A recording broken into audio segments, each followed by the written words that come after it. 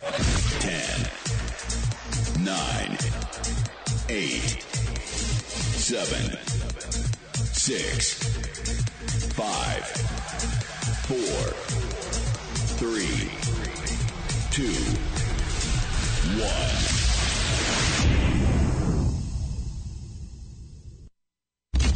Broadcasting live worldwide.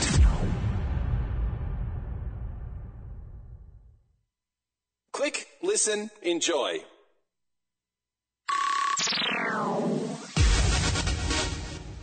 Thank you for tuning in to TCN Talkline Network Radio, America's #1 Jewish program.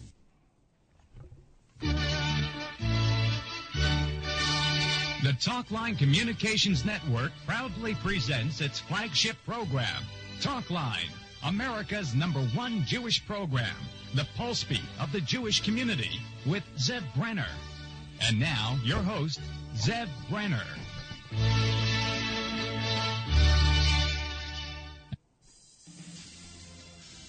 And welcome to another edition of Talkline. I'm Zev Brenner. Very pleased to be with you here tonight on WOR 710 AM. And we got a very special broadcast for you. But before I do that, let me just remind everybody that we're here with you every Sunday night from 9 to 10 p.m. on 710 AM. The rest of the time, Monday through Wednesday nights, you can catch us on from 7 p.m. to 9 p.m. That's on WSNR 620 AM. Same station Thursday night from 7 p.m. till 11 p.m. Saturday nights, World Jewish, all Saturday nights from 9 p.m. till 4 a.m. Again, all on WSNR 620 AM in New York. Online, TalklineNetwork.com. Our 24-hour-day listen line, 641-741-0389.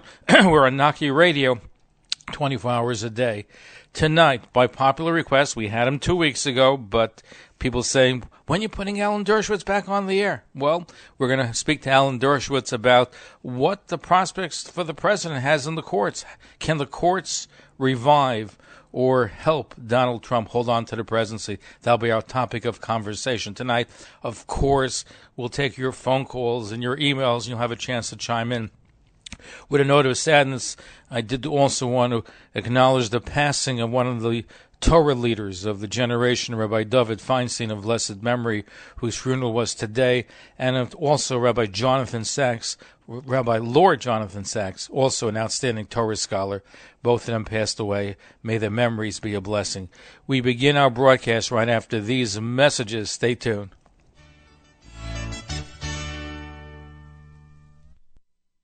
If you have been suffering with fatigue, pain, gastrointestinal problems, anxiety, brain fog, weight gain, and have been to doctors who haven't found the answers, the Kelman Wellness Center can help. Best-selling medical author Dr. Raphael Kelman, a holistic medical doctor and internist, specializes in unexplained complex health issues. Dr. Kelman finds the root cause of your illness. Through advanced testing methods and a combination of traditional and holistic healing methods, he has helped thousands of people, and he can help you too. Call the Kelman Wellness Center at 833-MD-HELP-ME for more information about how Dr. Kelman can help you feel your best. That's 833-MD-HELP-ME. Learn more about the Kelman Wellness Center at kelmancenter.com. Call now for your free 10-minute consultation. That number again, 833-MD-HELP-ME. That's 833-MD-HELP-ME. When my garage door wouldn't work, who did I call? I called Mordechai at H&O Garage Doors because Mordechai is a specialist not only in fixing garage doors. They do low-price garage door tune-ups, but they actually put in garage doors. They have a 24-hour emergency service, and they offer high quality at fair prices. The winter inspection is only $59, great value. So do what I did. Call Mordechai at 718-710-6468. That's 718-710-6468. Senior citizens get 10% off, and, of course, Mordechai will gladly give you a free estimate. Again, for all garage door service and needs, repair, and installation, call H&O Garage Doors at 718-710-6468. Again, 718-710-6468. All the work is guaranteed, and they are licensed. Tell Mordechai that Zev sent you.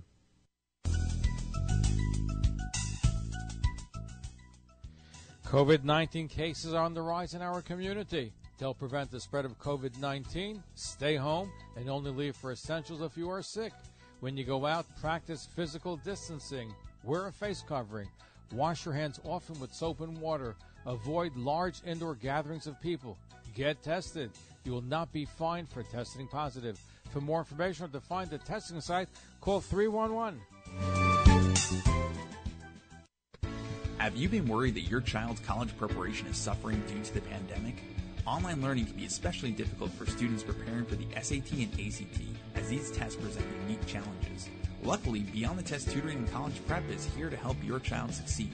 While many educators have struggled adapting to online learning, our educators have been tutoring online since 2013 and have mastered an effective and enriching program to help students succeed by teaching them the best strategies and tips for taking the test. Beyond the Test's approach is tried and true and has resulted in 100% 5-star reviews for our program. Our incredible program is taught by the owners to provide your child with the very best our company has to offer. We know these uncertain times have been difficult for everyone. However, Beyond the Test Tutoring and College Prep is fully prepared to help your child with any and all needs to make sure they do their very best on these exams.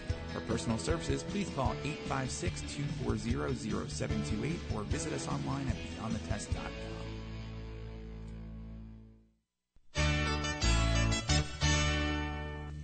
Welcome back to the program, Mom. Zev Brenner. It's always a treat, always a privilege to have with us Harvard Law Professor Emeritus Alan Dershowitz. He has his finger on the pulse, especially the legal pulse. He knows what's going on. And we're going to be examining the election and what options legally does the President, Donald J. Trump, have as far as trying to pursue to maintain his hold on the presidency. I might add that in addition to everything else, he's a prolific writer, and you can catch his podcast. It's called The Dersh Show. It's on Spotify, iTunes, and YouTube, and his new book is called Guilt by Association. Professor Alan Dershowitz, thank you for joining us again. Well, thanks. The name of the book is actually Guilt by Accusation. Accusation. I keep saying association. Right. It's about the fact that some people think I am guilty of having had sex with a woman who I never met in my life. And the thesis of the book is that today with the Me Too movement, if you're accused, you're guilty.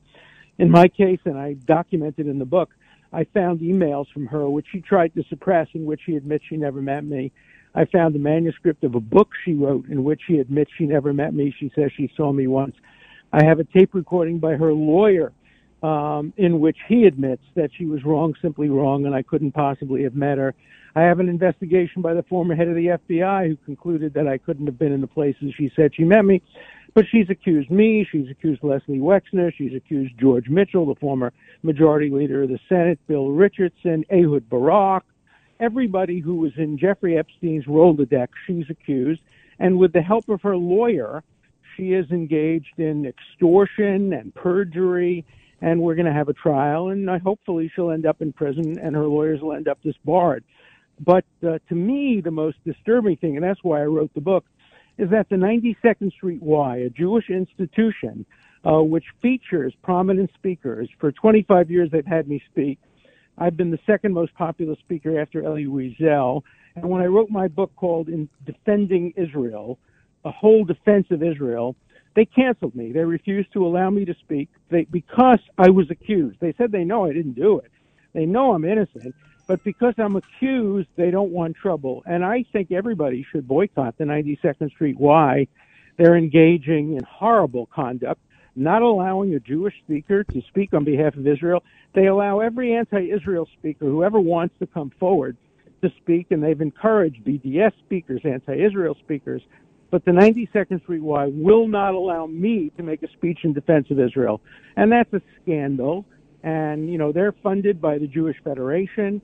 And yet they suppress the free speech of pro-Israel speakers based on false accusations. It's pure McCarthyism, and they should be ashamed of themselves, and anybody who has anything to do with the 92nd Street Y should disassociate. Isn't that the tenor of the times where, with the suppression of information, I think we saw that the New York Post claimed that with the Hunter Biden investigation that they had, that Twitter suppressed them. Isn't that the tenor of the times that if they don't like an opinion, they suppress it? Of course. I mean, I have another book coming out soon called Cancel Culture, the newest attack on freedom of speech and due process. If you don't like what somebody is saying, it's free speech for me, but not for thee. And if you're expressing views, in my case, it wasn't even views. I wasn't expressing views that were unpopular. I was supporting Israel. But because of the accusation, the 92nd Street Watch wouldn't allow me to speak. Look, college campuses have canceled me and banned me because of the accusation, so I can't defend Israel on college campuses. And with all due modesty, I think I was one of the most articulate defenders of Israel on college campuses, especially since I wrote the book, The Case for Israel. But part of the reason for this accusation is to try to silence my voice on Israel, which is why I'm fighting back. I'm fighting back on my behalf, on behalf of everybody who's ever been falsely accused, and also on behalf of my own voice on behalf of Israel. So I'm going to win this case, but at the moment I'm 82 years old, and it's taking time out of my life to have to defend myself. In 50 years of teaching at Harvard, I was never accused of anything improper. I've never sued anybody. I've never been sued. And suddenly this woman comes along for money. She's accused Al Gore, Tipper Gore, Bill Clinton, you name them. She's accused everybody, and yet people believe her, even though she has no credibility and is a proven liar. Well, good luck, and I think in today's day and age, unfortunately, you can say anything you want, and it gets picked up, and they get away with it, unfortunately. Well, but you can read my book free. I made it available free. I waived all my royalties to make it available free on Kindle, so that anybody who wants to read the truth can just get the book and read it. And you'll see the evidence is there. The tape recordings, the emails, it's all laid out. It's all documented. Nobody could have any doubt that this is a woman I never met. And, I have had sex with one woman during the relevant period of time, my wife. And everybody who knows me knows that, but this woman just decided to make up a story in order to destroy my credibility in my life, and I'm not going to let her get away with it. And we hope that you're successful and you keep us posted about that. I'm sure that it's aggravating and takes up a lot of your time and effort, and hopefully that will speedily be adjudicated. Yeah. What about the President of the United States? He's filing lawsuits in different venues. Does he have a chance of success? He's claiming fraud. He's claiming that irregularities took place in different polling places. He claims that the numbers have been, that the election is being stolen from him. What legal recourse does he have, realistically? Well, it depends. Every state is different. In Pennsylvania, he has a very substantial chance of winning. Why?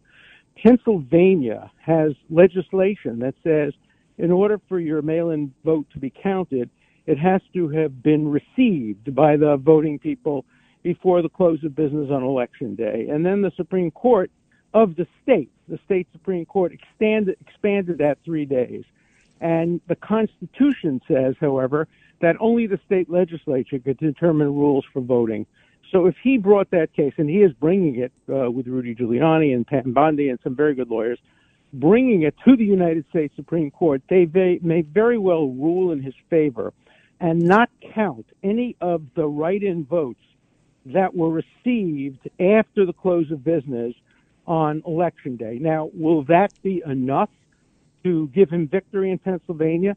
That's the question. We don't know how many of those ballots have now been segregated at the demand of Justice Alito of the Supreme Court. If the number of ballots cast late, or at least received late, exceeds the difference, the margin by which Biden beat Trump in Pennsylvania, then they may have to shift Pennsylvania over to the Trump column. Is that going to be enough? Well, it depends on what happens then in Nevada, in Georgia, where there'll be a recount, and in Arizona. And unless he can win more than one state won't reverse the election. But if he were able to win 2 or 3 states, then he would have a chance. If you're asking me to predict the likely outcome, I think the likely outcome is the election result will not be changed. But some of the voting in some of the states may conceivably be changed. But in the end, if you ask me to make a prediction, it is that on January 20th, 2021, Joe Biden will be sworn in as the 46th president. Well, it's certainly very hard to get the courts in all the... First of all, there's no election standard in every state. Every state is different, and maybe there should be a federal standard. Well, that would require a constitutional amendment because the Constitution says in Article 2 that the state legislatures determine the rules for electing electors. Look, the whole issue of whether the Electoral College still makes sense in the 21st century is up for debate, but it's in the Constitution, and so it can't be changed by legislation. Even if the Democrats were to get control of the Senate and the House and the presidency, it's still not likely that they can change that without a constitutional amendment, which I don't think is in the offing.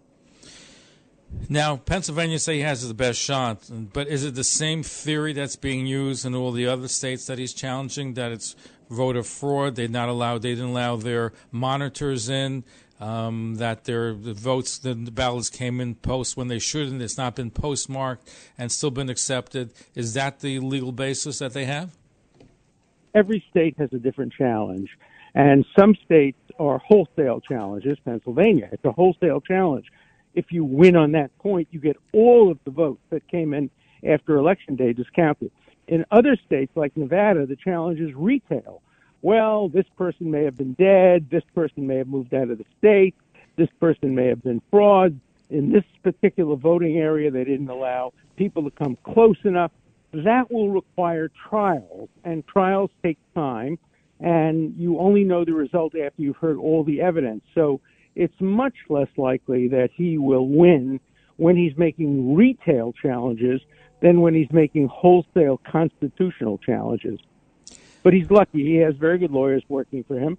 And if there is a chance, the courts, a lot of the judges have been appointed by him and confirmed by a Republican Senate, including the Supreme Court of the United States. So if he has plausible legal arguments, the courts are very likely to side with him, as they did with the Republican candidate in 2000 during Bush versus Gore. But the question is whether the numbers are sufficient to bring him a victory, even if he wins in court.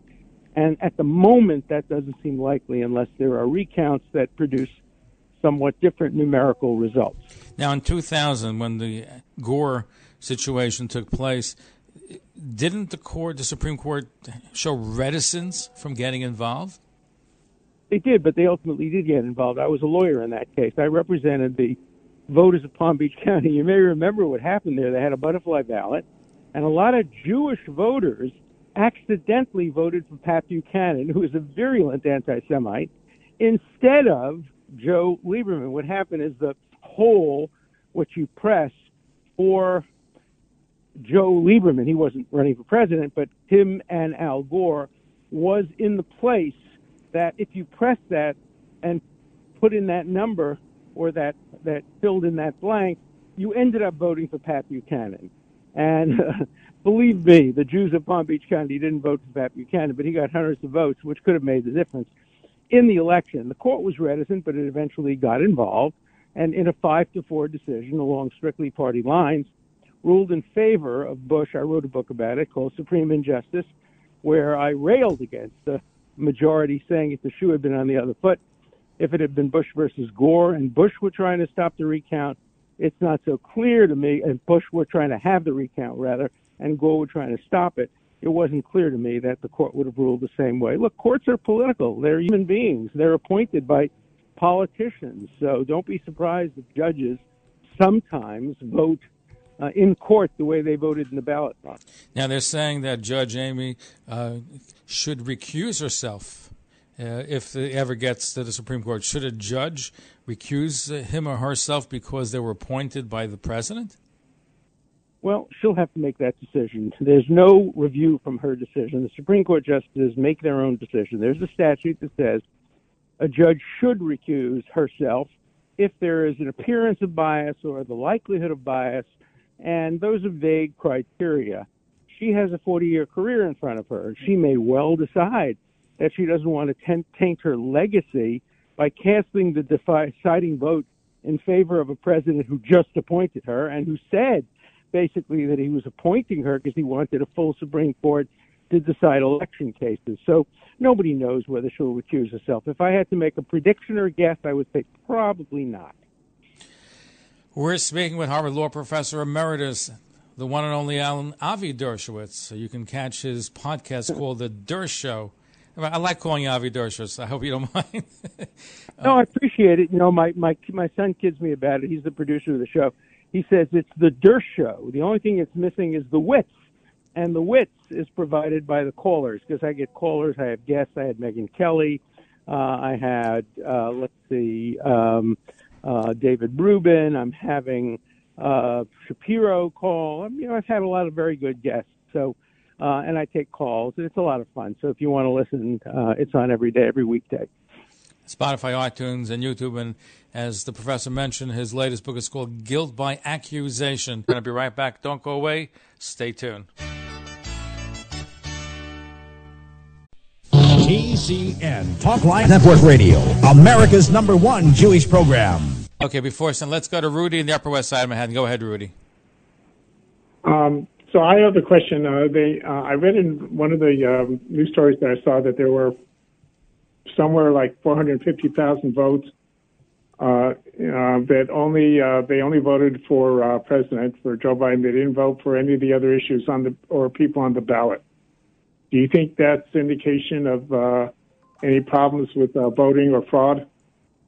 No, I think a lot of people vote only for the president. I mean, I got my ballot by mail. I voted every year since 1960 personally. This is the first year I voted by mail because I'm 82 years old, and obviously I don't want to go to the polling booth. And I vote in Florida. And I don't know most of the people on the ballot. They were judges, and they were, clerks and magistrates, and you name it. I did vote for everybody, but a lot of people just fill in the presidential vote. And no, I don't think that indicates necessarily fraud. But every contested vote should be challenged and should be tested. And that's why we have recounts. That's why we have rules involving poll watchers. And, a democracy requires that we have valid voting. And I hope that everything is checked carefully. But my guess is that in the end, this election will go the way the networks have called it. But do you think go ahead, Rudy. Is there any truth to the story that the company that does the software is controlled or partially owned by Dianne Feinstein's husband and Nancy Pelosi's chief of staff? It's obviously a rumor, and people should look into it. Let's see. There are so many rumors circulating, but let's not let rumors determine democracy. Let's let the facts determine democracy. Thank you. Okay, thank you for your phone. Here's an email question. You are a lifelong Democrat. Do you believe that those principles dearest to a robust free amendment, free speech rights are more associated with the Republican Party? Yes, I do, because for a very obvious reason. On college campuses particularly, it's conservatives and Republicans whose speech is being repressed.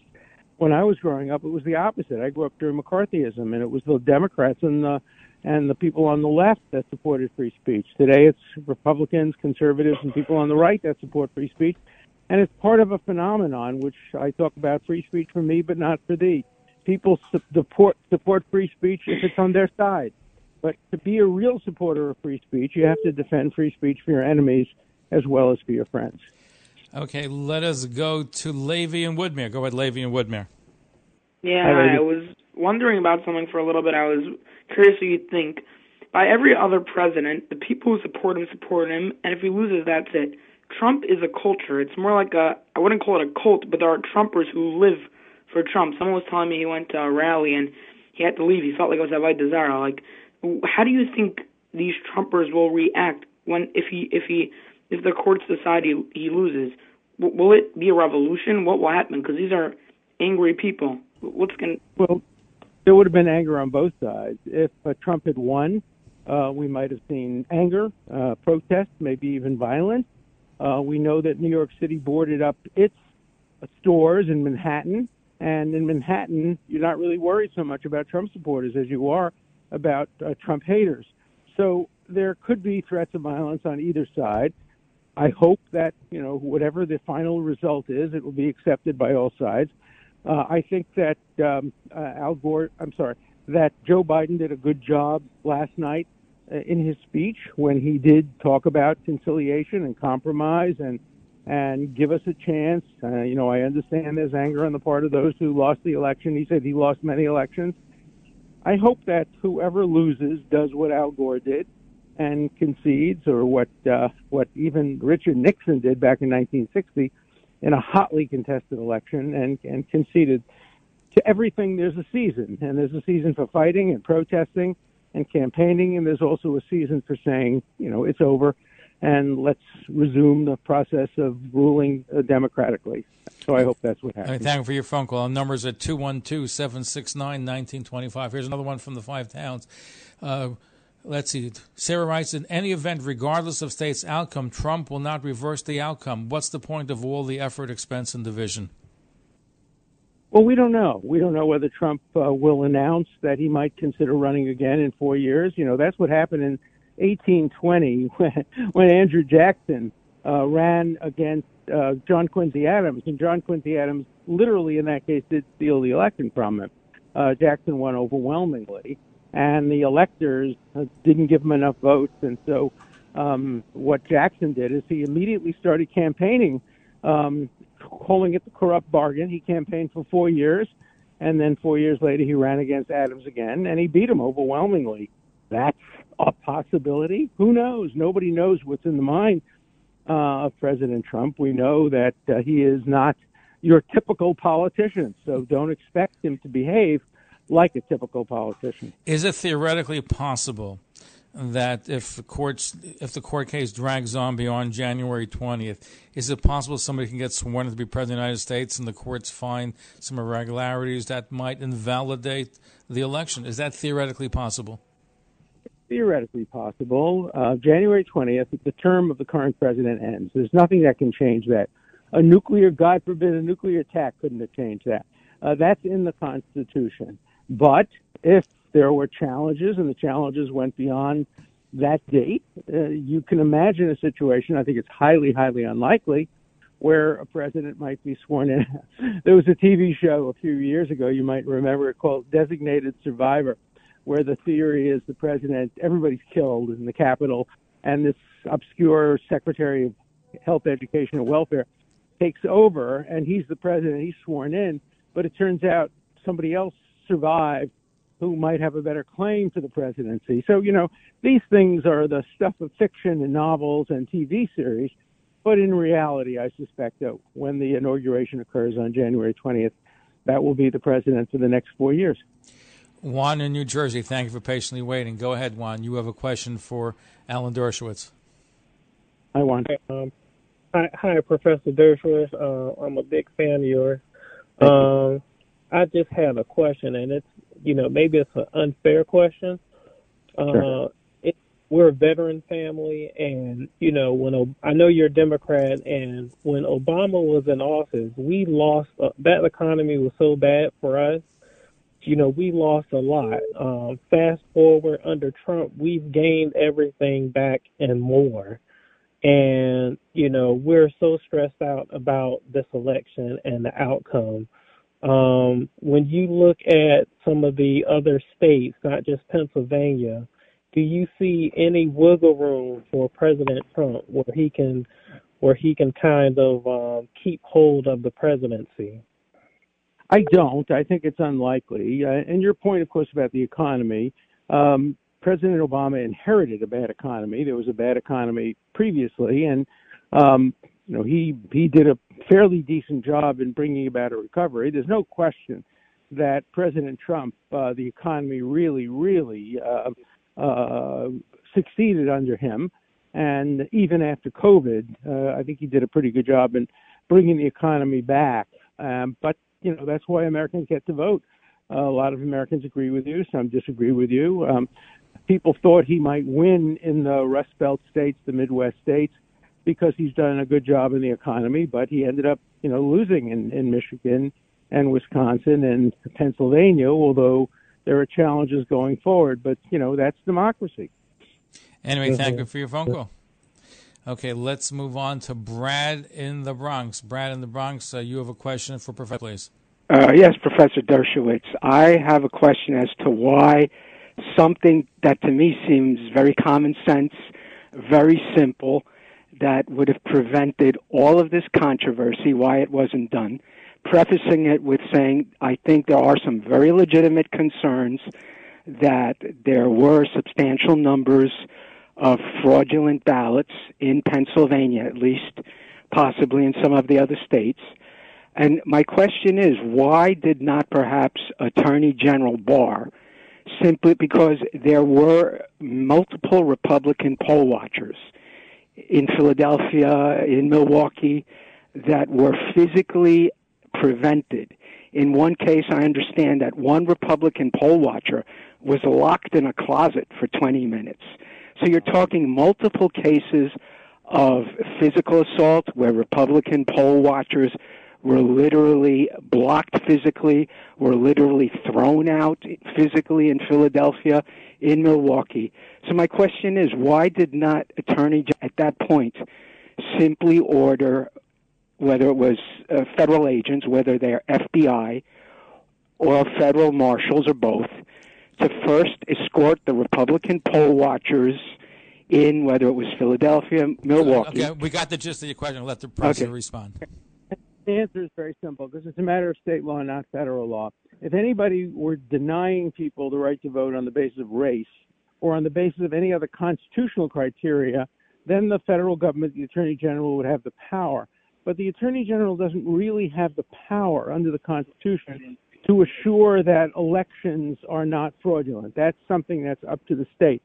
You know, one can imagine a system in which there would be federal law which empowered the Attorney General to send in federal agents to make sure that poll watchers were allowed to watch. But the idea that poll watchers can watch at all is a matter of state law and not federal law. So it's complicated. We live in a federalist society, and it's very complicated. Anyway, thank you for your phone call. Let's go to Ruben on the Upper West Side of Manhattan. Okay, Ruben, your quick question. Oh, let's first take Stanley. He's been waiting for a long time. Stanley in Forest Hills, you're next. Go ahead, Stanley. Hello? Stanley, go ahead. You hear me? Yeah, go ahead, Stanley. Your quick Hello? Question. Yes, go ahead. What's going on? Your quick question. You hear me? Yes, we hear you loud and clear. You're loud you hear me all right now? You're loud and clear. I do, yeah. Okay. Counselor, Justice Kavanaugh and Chief Justice, as well as the new justice, were lawyers in the case in 2000. Do you believe, and so now, if it goes to the Supreme Court, they will be judging the same type of case. Is there a conflict of interest? Should they recuse themselves if anything comes to the Supreme Court related to this? And you said it is political, but they've already done that before. Well, should they recuse themselves? Is it a conflict of interest? It's a very good question. You know, they litigated issues for the Republican Party, not for this particular candidate, but for the Republican Party. And there could be a perception of a conflict of interest, but it's going to be up to the justices to decide whether or not the perception outweighs their obligation to sit and decide cases. Remember, if 3 people recuse themselves, the number of justices is down to 6, and you're very likely to get a 3-3 vote. So I suspect, in the end, they will not recuse themselves. Henry Stanley, thank you for your question. Always good question, as usual. Okay, let us go to Ruben on the Upper West Side of Manhattan. You're going to be Ruben, it's going to be your turn, the Upper West Side of Manhattan. Let me give out our phone numbers one more time. It's 212-769-1925, our number, extension 100. 212-769-1925 are our numbers, and we are going to take some more of your phone calls. But let's first break. We're going to be right back with our final stretch with Professor Alan Avi Dershowitz right after these messages, so don't go away. Stay tuned. Again, your phone call is 212-769-1925, extension 100. We're going to get some emails. I see a bunch of them coming in right now. ZevBrenner@gmail.com.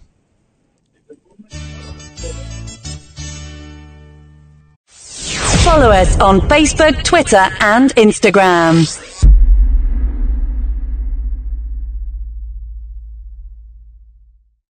Please become a fan of Talkline with Zev Brenner on Facebook, LinkedIn, Google+, and YouTube. On Twitter at Talkline Network. If you have an Android phone, please download our free app in the Google Store. For iPhones, download the Jewish Radio app. Of course, tune in 24 hours a day at TalklineCommunications.com for nonstop Jewish broadcasting.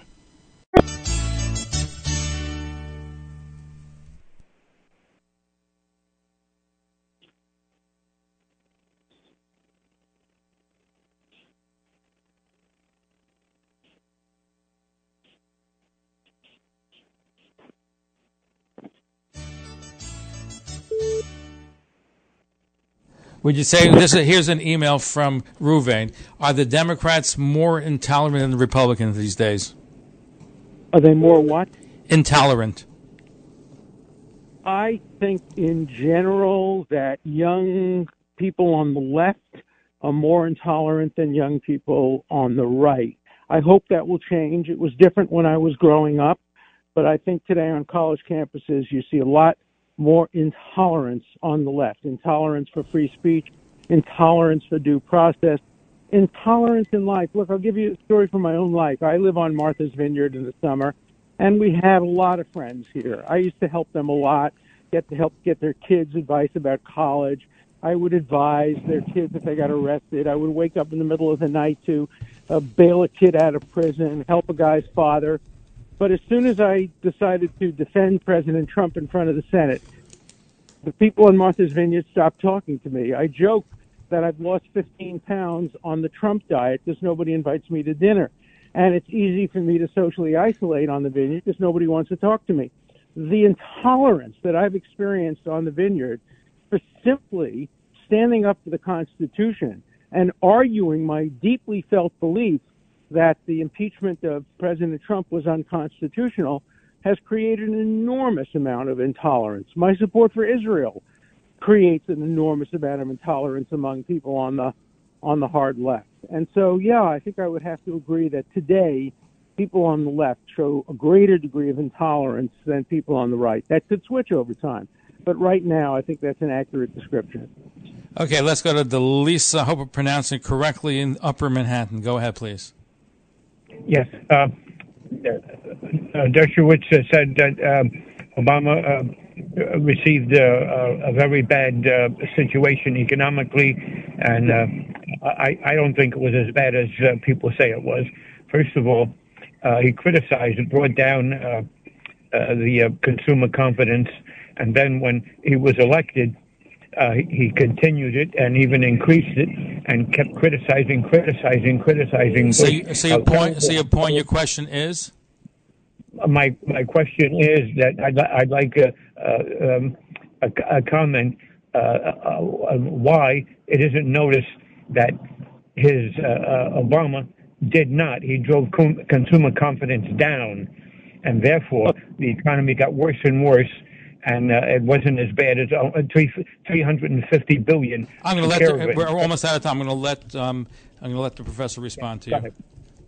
Look, I voted for Obama, but I was very critical of him. I was particularly critical of his views on the Middle East. I wrote a book called The Case Against the Iran Deal. I railed against him for the Security Council resolution that he allowed to go through. Reasonable people could disagree about the economy. That's why we have elections. I regret my second vote for Obama. I was proud to vote for him the first time, but I think in retrospect, I might have voted for Romney over Obama the second time because Obama really did a terrible, terrible series of things in relation to Israel. And I worry very much about how Israel will do. Six Congress people were elected this year to Congress from the Democrats that support the BDS movement. There's a guy running for the Senate in Georgia who seems to be anti-Israel. He called Israel an apartheid country and said that the walls there are like the Berlin Walls. So I worry about the Democratic Party and Israel. And for me, being a bipartisan means that you condemn the people you voted for when they do the wrong thing, and you praise the people you voted against when they do the right thing. I did not vote for Donald Trump in 2016, and yet I praised him over Jerusalem, the Golan Heights, the peace processes that are going on in the Gulf, and I will continue to do that. Are you happy that Joe Biden won the election as opposed to Donald Trump? I have not commented on my personal views of the election. I've known Joe Biden for many years. I've known Donald Trump, but I'm not going to comment on who I voted for in this particular election. we'll wait and see how he does. I think he's a decent man. Here we go. Let's go to Ruben in Manhattan, patiently waiting. Go ahead, Ruben. Your quick question or comment to Professor Alan Dershowitz. Yeah, just a quick comment. I agree with the Alan Dershowitz. I was going to call him Rabbi. That the 92nd Street, the 92nd Street Y homepage highlights AOC's picture. So I absolutely agree with you that organization is like off the wall. No, it's terrible. The fact that they highlight AOC and they wouldn't allow me to speak says something about where the establishment, uptown Jewish community is going. I think the 92nd Street Y is a disgrace to the Jewish community, a disgrace to freedom of speech, a disgrace to everything that America stands for. And I have to tell you, if Elie Wiesel was still alive today, I believe he would refuse to speak at the 92nd Street Y because of the way they treated me, not allowing me to speak and censoring me.